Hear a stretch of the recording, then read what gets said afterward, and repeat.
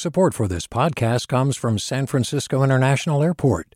At SFO, you can discover award-winning flavors and unique shops all before takeoff. Learn more about what's at SFO at flysfo.com. Hey there, this is Brittany Luce from NPR's It's Been a Minute. KQED's podcasts like The Bay Curious, Mindshift, Right Nowish, and more all tell the stories of the Bay and beyond with reliable, human-centered journalism.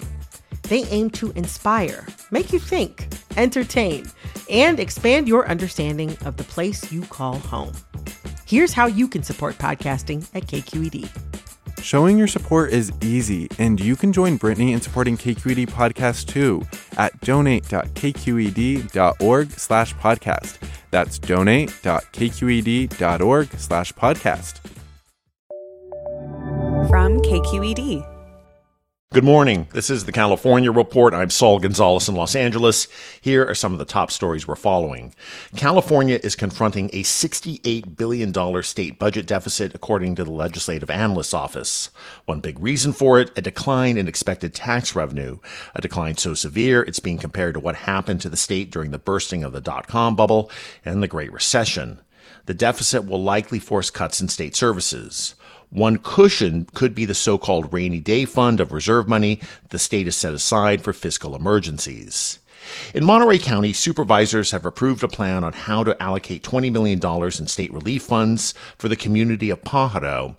It's the town that was flooded back in March. The county's Office of Emergency Services had originally planned for $6 million to go to individual and economic recovery, but supervisors voted this week to up that total to $10 million. The plan will also address long-term recovery needs in Pajaro. More than 70,000 Californians are still waiting on support from the state's COVID-19 rent relief program. And now that program could run out of money before it pays out the remaining eligible applicants. CalMatters housing reporter Ben Christopher explains. The state has said that there's roughly $171 million left to be spent on this program. If you look at the average payout of roughly $12,000 per person, that's almost certainly not enough to cover every last qualified application. State housing officials have said that this program was never meant to cover every last qualified person, but that does contradict something the state housing officials said earlier in the pandemic when they told the public that as long as they applied by March 2022, every last qualified applicant would be approved. That's CalMatters' Ben Christopher. Heavier than expected snow is falling this week in the Lake Tahoe area, with some places getting over a foot of powder. That, of course, is great news for ski resorts who were worried this year's ski season was getting off to a slow start. With more, here's the California Report's Billy Cruz. The recent snowfall is allowing some resorts, like Sierra at Tahoe, to open earlier than expected. Shelby Dunlap is the communications manager for Sierra at Tahoe. She says the resort relies on natural snowfall. Coming up to the mountain this morning and actually seeing our mountain covered in snow is super exciting. So I think our snow dances are starting to pay off, and we're super excited to get the season rolling this Saturday. Heavenly Mountain Resort has a snowmaking machine, but communications manager Cole Zimmerman says people prefer the real deal. Getting that natural snowfall helps really create a base where we can start opening more runs and getting more of the mountain open for people. It definitely brings out the powder hounds, and people are excited to get to the mountain and ski. Other resorts say the snowfall will allow for more slopes to open and hopefully bring more people. For the California Report, I'm Billy Cruz.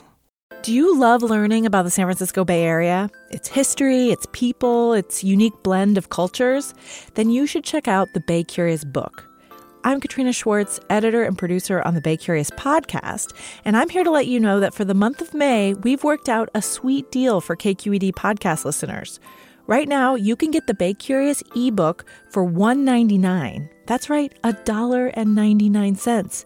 Just search for Bay Curious wherever you get your ebooks or find a link in our show notes. This offer does expire at the end of the month, though, so you'll want to act on it fast. Happy reading!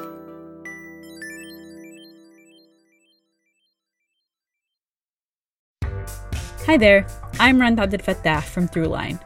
If you're listening to this podcast, you know that KQED produces exceptional storytelling that keeps you informed, inspired, and entertained. Their podcasts cover issues from your neighborhood to the entire country and everything in between. Support this work today. You can help us continue to bring quality podcasts to your ears. Just head to donate.kqed.org/podcast. That's donate.kqed.org/podcast. Let's turn now to the story of two California cities and two prisons. One city is Blythe on the border of California and Arizona. It's home to the Chuckawalla Valley State Prison. Since the lockup first opened in 1988, Chuckawalla has become synonymous with Blythe, with the prison creating hundreds of local jobs and helping to pump lots of dollars into Blythe's economy. But last year, the state decided to close Chuckawalla as it seeks ways to cut spending and reduce California's prison population. The closure news caught Blythe residents by surprise. How we found out about it was rumors through the prison. We were never consulted about this, never brought into the loop. That's Blythe Mayor Joseph DeKoning. He told me the closure of Chuckawalla will be a huge blow to his remote community of 18,000 residents that has few other economic prospects. It's a disaster. I don't know how to put it. It's like your town. If you took the biggest employer out of your town, if you're a real big town, no big deal. But if you're a small town, take a big employer out, it hurts. But Mayor DeKoning has a solution, and it involves another city, another prison, and another mayor 200 miles to the west of Blythe. My name is Robin Grunmeyer. I am currently serving as the mayor of Norco, California. Like Blythe, Mayor Grunmeyer's community is also home to a state prison. It's called the California Rehabilitation Center, or CRC. But unlike Blythe, suburban Norco wants its prison closed, and the sprawling property it sits on turned into something else. Maybe a resort destination or a hip retail complex. Think Lululemon stores or farm-to-table restaurants instead of cell blocks.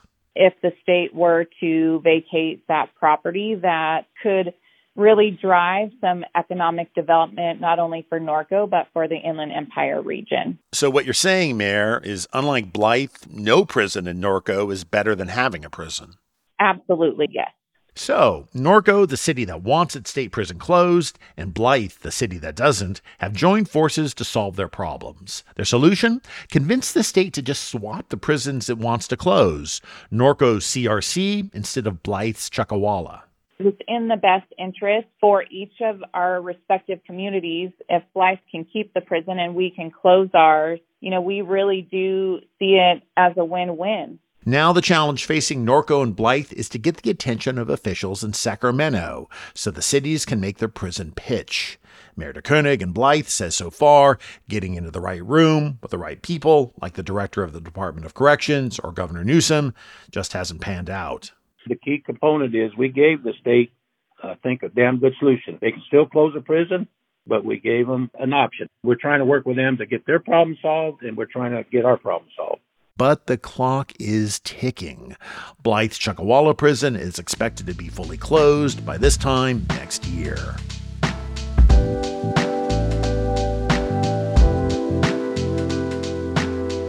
And that is this edition of the California Report for Friday, December 8th. We're a production of KQED Public Radio.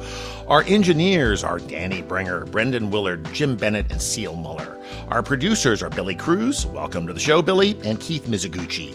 Our senior editor is Angela Corral. Our vice president of news is Ethan Tobin-Lindsay, and our chief content officer is Holly Kernan. I'm your host, Saul Gonzalez. Thanks so much for listening, and have a great Friday. Support for the California Report comes from Stanford Medicine, comprising its School of Medicine and adult and children's health systems working together to advance knowledge and improve lives. StanfordMedicine.org. Paint Care, now with more than 850 drop-off sites in California where households and businesses can recycle their leftover paint. More at paintcare.org. And Eric and Wendy Schmidt, whose philanthropy works to create a cleaner, healthier, more secure world for all. On the web at theschmidt.org. Hi, I'm Sasha Koka, host of the California Report magazine. Every week, we bring you stories about what connects us in the giant, diverse Golden State. Because what happens in California changes the world. I love this place. We were once seen as like the place to be in California. the land of milk and honey. That's where you go to Sunshine State, but we just have challenges right now. KQED's California Report magazine. New episodes drop every Friday, wherever you get your podcasts.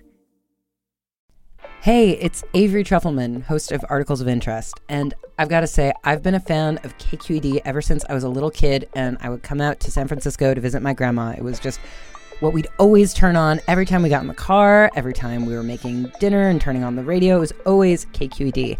And then over the years, I've become a massive fan of KQED podcasts because this is local reporting at its best. These are answers to questions you've always wanted to know, interviews with exciting, unusual voices, necessary journalism, all told with love and care and artistry. And did you know that a majority of KQED's funding actually comes from members? It's just people like you and me supporting the programs they love, while also getting access to cool events, behind-the-scenes footage, and so much more. If you want to sign up and be a part of this amazing community, visit donate.kqed.org/podcasts to become a member today. That's podcasts with an S.